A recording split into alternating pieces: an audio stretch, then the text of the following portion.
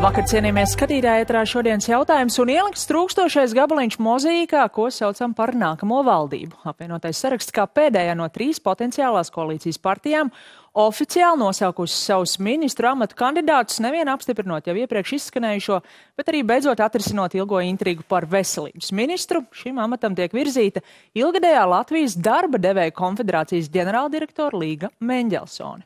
Kā vērtēt iespējamo ministru sastāvu un kas notiks ar valdības deklarācijā ierakstīto brīdī, kad par prioritārajām nosauktās jomas nāksies atbilstoši arī finansēt? Šokar sarunā ar viena deklarācijas apspriešanā pieaicinātā sociālā partnere, jau minētās darbdevēja konfederācijas prezidenta Andra Bita. Labvakar! Labvakar! Un studijā arī Latvijas Universitātes sociālo zinātņu fakultātes dekāns profesors Jānis Ikstens. Labvakar! Labvakar! Pirms mēs runājam par valdību, tomēr šodien ļoti daudz apspriests arī Nacionālās elektronisko plašsaziņas līdzekļu padomes lēmums attiecībā uz telekanālu Dožģa. Vakar šeit runājam jau plašāk, tāpēc pavisam īsi. Kā jūs vērtējat notikušo un reakciju? Es domāju, ka tas lēmums par licences anulēšanu, tas jau nebija tāds pēkšņi vienas dienas pasākums. Tur tomēr ir vairāki notikumi, vairāku mēnešu garumā, un es teiktu, ka ir tikai normāli, ka mēs darbojamies kā valsts ar savu pašcieņu, un ja mēs sakām, bija kaut kāda spēles noteikumi, jūs tos neievērojat, tad lūdzu, tad ejiet kaut kur citur. Pretreakcija liela no gan šiem citu mēdīju pārstāvjiem, gan arī no atsevišķām citām starptautiskajām avotiem izskanējuši, kā jūs to vērtējat? Man tas pilnīgi nesatrauc. Gal galā šobrīd ir nevis kaut kāda akadēmiska diskusija par kaut kādu vārdu brīvību, vēl kaut ko. Mēs šobrīd esam kara apstākļos. Un tā attiecīgi arī jārēģē. Ja kāds šeit grib nodarboties ar okupācijas armijai, okupējušajā valstī labvēlīgu informācijas izplatīšanu, tad tas nenotiks Latvijā vienkārši. Punkts. Jums laikam no tādas pilsoņu pozīcijas jājautā vairāk. Es pilnībā pievienojos kolēģim. Faktiski, nezinot apstākļus, kas ir ārpus kadra, teiksim, bet skatoties un vērtējot publiski izskanējušo informāciju, kā arī to, ka šobrīd, teiksim, Krievijas uzsāktā kara rezultātā mēs neviens cilvēks nevaram būt neitrālās pozīcijās. Mums jābūt vai vienās vai otrās. Un tas, ka pie mums, teiksim, ir ļoti daudz šo sabraukušo gan mēdīju no Krievijas puses, gan pilsoņu, mums ir jābūt ļoti uzmanīgiem un ļoti jāfiltrē viņus, vai, teiksim, kādas ir viņa pozīcijas, vai tie ir tikai Putina opozicionāri, bet Krievijas imperialisma piekritēji, vai tomēr tie ir pilsoņi, kam ir pilnīgi citi uzskati.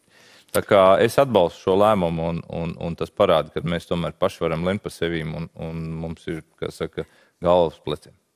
Par tiem nākamajiem lēmējiem, par valdību. Protams, vēl jādzird no nākamā premjera, ka viņš ir gatavs ar visiem izskanējušiem ministru kandidātiem kopā arī strādāt. Jāgaida arī, vai viņi visi saņems valdību pielaidu valsts noslēpumam, bet es domāju, šokar mēs varētu koncentrēties uz to saturu, kas ir izskanējis un sastāvu. Un kā pirmo es gribētu tiešām to ilgākās intrigas atrisinājumu. Līga Meņģelsone, darbdevēja konfederācijas ilgadēja ģenerālā direktore būs veselības ministre. Ikstenkungs, sāksim ar jums. Kādus vēstījumus jūs redzat no apvienotā saraksta ar šādu izvēli, varbūt gan apzinātus, gan iespējams arī kāds negribēts ir sanācis? Neteiksim, ka tas bija ārkārtīgi gaidīts lēmums tādā izpratnē, ka tur tomēr Putniņa kungs, kurš ir saistīts ar apvienoto sarakstu un ir ilgstoši darbojies nozarē un ir bijusi vadošā amatā, tā skaitā nozarē. Līdz ar to viņš būtu licies kā tāds dabiski pirmā izvēle. Kāpēc tas tā nenotika, es nezinu, bet nevar noliegt un ir drīzāk jāslavē Meņģelsones kundzes gadu desmitiem ilgā pieredze attiecībās ar valsts pārvaldi. Viņa ir, tā teikt, strādājusi ar ļoti daudziem premjeriem, ar ļoti daudziem ministriem. Līdz ar to šī, teiksim, ministru kabineta valdības vide, politiskā vide, viņai nekādā veidā nav sveša. Tas, kas, protams, ir drusku sarežģītāk, ir tieši veselības nozara, kas nebūs nekāda pastaiga pa pļauju. Tur būs pietiekami daudz sakņos, kurām aizķerties. Jā, to, es domāju, viņa arī pati apzinās, bet tomēr ir piekritus. Bet, ja mēs atceramies vasarā, kad tika dibināta Ulda Pīlēna šī biedrība, no kuras pēc tam arī izauga apvienotais saraksts, viņa tajā pat bija iestājusies. Un uzreiz jau pēc nedēļas tomēr izstājās, sakot, ka šādi rūpējas par LDDK politisko neutralitāti. Un tagad viņa būs ministra. Kad jums kļuva zināms, ka viņa būs ministra? Par ministri vakar mums bija saruna ar viņu vakarā, kad viņi paziņoja, kad ir pieņēmis lēmumu piekrist piedāvājumam. Un faktiski tas arī, teiksim, ir tik daudz, kas šobrīd ir zināms. Visādā ziņā es vērtēju kā kolēģis viņas par to, ka tas ir ļoti drosmīgs lēmums. Un varbūt, kā jau minēja, ka līdz šim viena no mūsu, manuprāt, politikā problēmām, un kā rezultāts ir mūsu gan ekonomiska atpalīdzība, gan citas, varbūt, teiksim, nebūšanas, ir tas, kad nepanācām nekad konstruktīvu dialogu starp nozarēm un pārvaldošām ministrijām vai valdību kopumā. Un šobrīd Līga vienmēr, kas ir bijis otrā pusē, kas ir mēģinājuši šos sarunas veikt, jo daudz jautājumus mēs būtu atrisinājuši gan ekonomikā, gan finansēs, gan iespējams arī citās nozarēs, ja mums būtu šāda veida sarunas. Viņai būs iespēja pierādīt, ka tas ir iespējams strādāt savādāk, īstenot un risināt kopā ar nozarēm. Vairāk jau gan tās būs citas organizācijas, ar ko būs jārunā, bet gan jau ne tikai, bet starp citu tieši par šo sadarbību. Vakar jūs abi ar Rostovskungu no Tirzniecības rūpniecības kameras pēc šīs tikšanās ar topošo koalīciju paudāt, ka tajās 14 darba grupās, kas strādāja pie deklarācijas izstrādes, daļās sociālajie partneri bija gaidīti, daļā ne, bija jāliem pa logu. Un Rostovskungs kā piemēru minēja tieši veselības nozares darba grupu, kuru tagad vadīs no sociālajiem partneriem. Nāca cilvēks tāds savādi pretruna. Jo būs iespēja pierādīt, ka to var savādāk darīt. Ja? Jo, ko mēs konstatējam vakar sarunās ar partijām un pie ministra prezidenta, ka laikam jau nebija visām šīm darba grupām iedots precīzs uzstādījums, kā ir jāveido šis dialogs un šis darbs pie izstrādāšanas deklarācijas. Jo vienā darba grupā pieņēma ātri mūsu, citā negribīgi, bet mums uzdevums ir spiest un savus intereses, kā saka, aizstāvēt.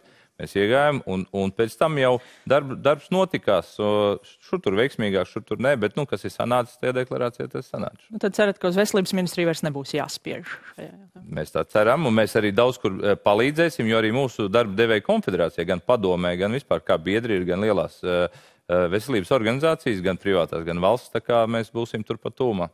Ikstenkungs, skatoties uz pārējo topošās valdības sastāvu, ir kādi citi vārdi kontekstā ar ieņemamajiem amatiem, kas jums šķiet tādi izcelšanas vērti? Gribētos jau sagaidīt tos darbus. Nav jau tā, ka tie cilvēki nebūtu pieredzējuši. Ja? Tad tie visi ir ar vairāk vai mazāk politisku pieredzi.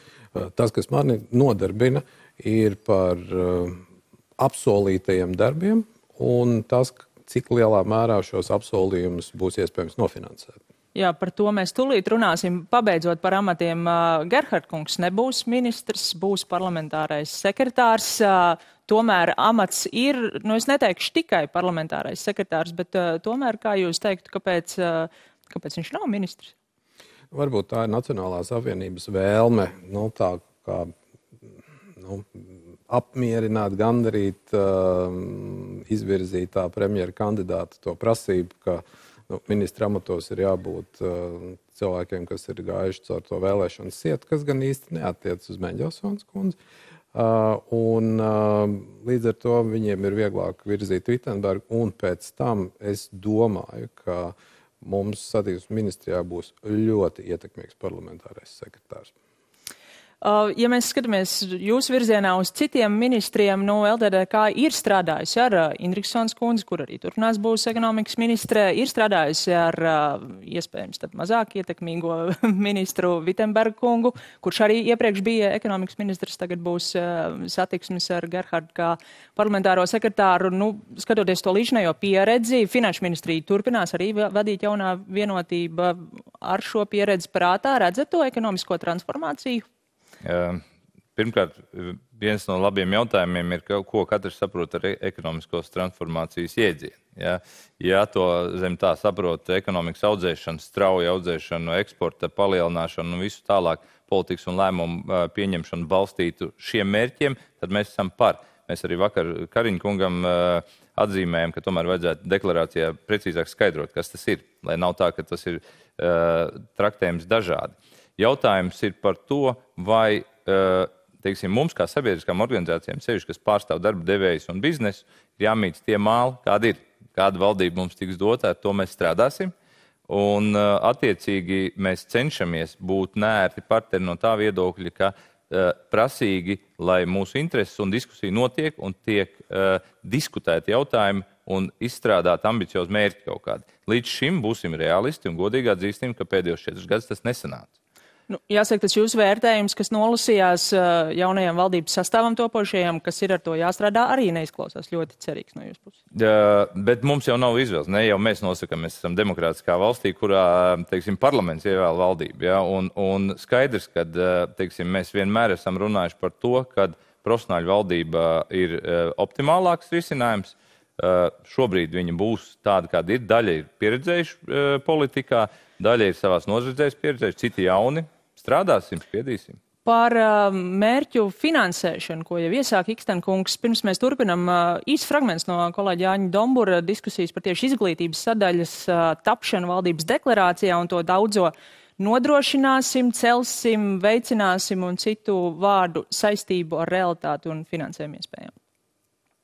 Tas viss ir to sapņu vēlmju apkopojums. Konceptuāli es tomēr nepiekrītu viedoklim, ka deklarācijā nav jāliek sapnis. Deklarācija ir sapnis, uz ko es tiecos. Es tiecos uz to, lai Latvija pēc 4 gadiem kļūtu labāka. Un tajā deklarācijā es ielieku to sapni.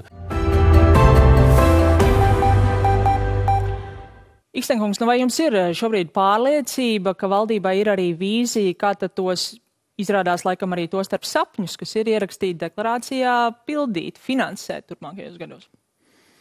Nu, es nezinu, kādas vīzijas viņiem rādās, bet tas, kas ir skanējis publiskajā telpā, pareizāk sakot, 23. gadā tie ir 90 miljoni. Ar 90 miljoniem mēs galīgi nekur tālu nevaram aizbraukt, un tad ir jautājums, kurām nozarēm tad prioritāri tiks šis finansējums.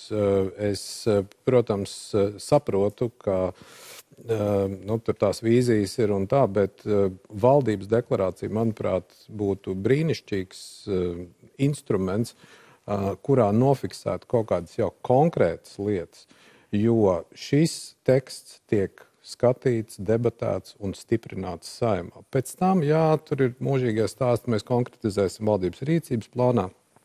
To neviena Saeima neskata. Tas ir, tā teikt, kabineta iekšējais dokuments.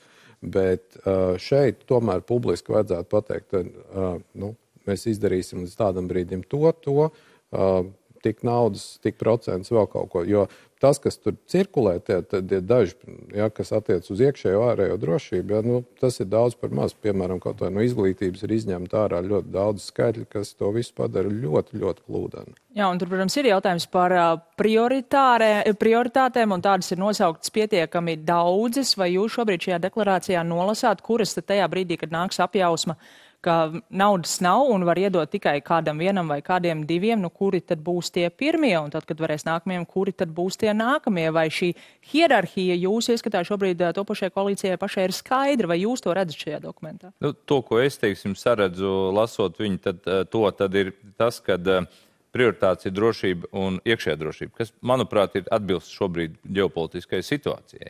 Pa pārējo sadaļu mēs vēlējāmies un vakar vēl norādījām, ka tomēr mēs negribētu piekrist, kad deklarācija tiek šobrīd pabeigta tādā skatā, kāda viņa ir, jo tiešām gribētos vairāk konkrētības, ne tikai tajā daļā, ko mēs vēlamies izdarīt, bet kādi ir tie rādītāji, kas būtu jāsasniedz, vai kur ir pozīcijas aiziet no deklarācijas prom uz rīcības programmu pēc tam, bet galvenokārt tomēr fokus uz to, kā radīt vairāk. Jo dalīšanā valdībā ir speciālisti. Radīšanā mums joprojām tur trūkst sadaļas. Kā mēs audzēsim lielāku ekonomiku un vairāk pelnīsim. Es gribētu piebilst, ka ja mēs par secību uzskatām tos 5 lielos uzstādījumus, tad es to būtu rindojis drusku citādāk. Es būtu vispirms līdz drošību, tā skatā šī brīža ārējās situācijas dēļ, 2. vietā noteikti labklājību un 3. vietā izglītību. Jo tā 2. un 3. ir ļoti cieši saistītas, un tur arī mums ir jāliek iekšā. It īpaši tāpēc, ka daļa no mūsu drošības ir vistiešākā veidā saistīta nevis ar to, cik haubicas mums būs, bet ko cilvēki domā par valdību, par valdības darbu. Tas ir tas ļoti svarīgais drošības aspekts, ko līdzinājās valdības absolūti nenovērtē. Bet par labklājību noteikti mazāk, bet par augstāko izglītību zinātni, es teiktu, šīs deklarācijas tapšanas laikā runāts tiek salīdzinoši daudz, salīdzinot ar iepriekšējo valdīšanu. Jums nav pārliecība, ka arī finansiālā ziņā tas izpaudīs? Es atvainojos. Mums ir gandrīz 10 gadus bijis spēkā augstskolu likuma norma, kas nosaka konkrēti finansējumu pieaugumu. Tur nav izdarīts pilnīgi nekas, un lai šo normu nosvītrot, Satversmes tiesa vienkārši izvaroja Saeimas iespējas kaut ko noteikt šajā valstī. Tas ir pirmkārt, otrkārt, pie tik ierobežota finansējuma, kāds tas ir šobrīd. Es patiešām būtu ļoti priecīgs, ja kaut nedaudz no tā tiktu atlicinātas augstāka izglītība, bet tas, ka mēs sasniegsim tur tos solītos procentus līdz 28. gadam, es vienkārši neticu.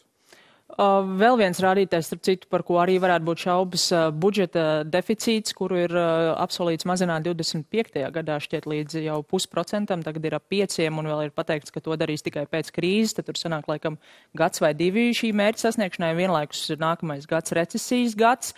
Ar to visu skatoties, ar tiem ieguldījumiem, kas tiek vai nu solīti vai sapņoti, bet katrā ziņā ir pieminēti, tad tiešām ir jautājums par šo finanšu avotiem, jo galu galā, ja būs ekonomikas transformācija, ja būs ieguldījumi cilvēku kapitālā, tas nesīs tikai laika gaitā kaut kādu atdevi. No kurienes? Tas, kas vienmēr izskan arī tagad, ēnu ekonomika, no turienes gribas politiķiem paņemt, jautājums, vai ir izpratne, kā paņemt? Viņi nevar vienkārši paņemt to naudu no ēnu ekonomikas, var ēnu ekonomiku virzīt un transformēt lēnā garā pa balto ekonomiku. Un tas saistās gan ar nodokļu politiku, gan ar kopējo vidi vispār valstī. Un šeit ir tas stāsts, ko es minēju iepriekš. Mēs ļoti maz tomēr konkrētībā pievērsāmies vai sanāca rezultātā pievērsties radīšanas stāstam, kā audzēt ekonomiku lielāku, jo lai kā mēs mēģinātu diskutēt par pārdalīšanu, mēs pārdalam mazu naudas apjomu budžetā, un viņa visiem nepietiks. Tas ir fakts, un mums būtu jāfokusējās uz to, kad, es sapņoju par dienu, kad mēs ar valdību varētu apsēsties un mums teikt, pasakiet, ko mums vajadzētu izdarīt, lai mēs uzaudzētu budžetu 2 reizes lielāku 10 gadu laikā. Un mēs varam to noformulēt kā biznesu. Mēs zinām, kā to izdarīt.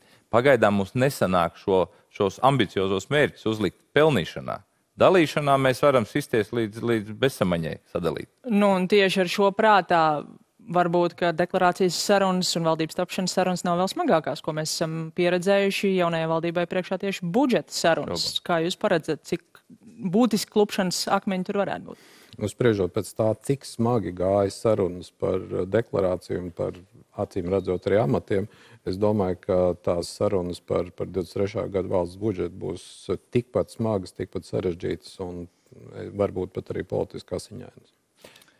Fons jau visam, nav labvēlīgs no tā viedokļa, ka tiešām mēs kā ekonomika ieejam arī un pasaules ekonomika, Eiropas ekonomika ieiet zināmā recesijā. Un ja līdz šim Covid laikā un šajā, energoresursu straujā pieauguma laikā bija nozares, kas bija pietiekami komfortabli dzīvoja, ceļš tās, kas eksportēja un ka bija liels patēriņš, un tās, kam tiešām bija grūtības, tad šobrīd visiem būs grūtāk. Un tieši šī spēja gan sakoncentrēt savus, spēkus un apskatīties, kur var netērēt tik daudz, otrs, gan to atrast iespējas, ko arī grūtos laikos var nopelnīt, ir ļoti vitāli svarīgs. Vienlaikus jāatcer, protams, arī, ka šīs budžeta veidošanas sarunas neiestiepsies tik garas kā valdības veidošanas sarunas, citādi arī līdz nākamā gada vidum varam palikt ar tehnisko budžetu, bet šokar man jāsaka jums paldies par sarunu, paldies arī jums, skatītāji, par uzmanību un tiksimies rīt. Paldies!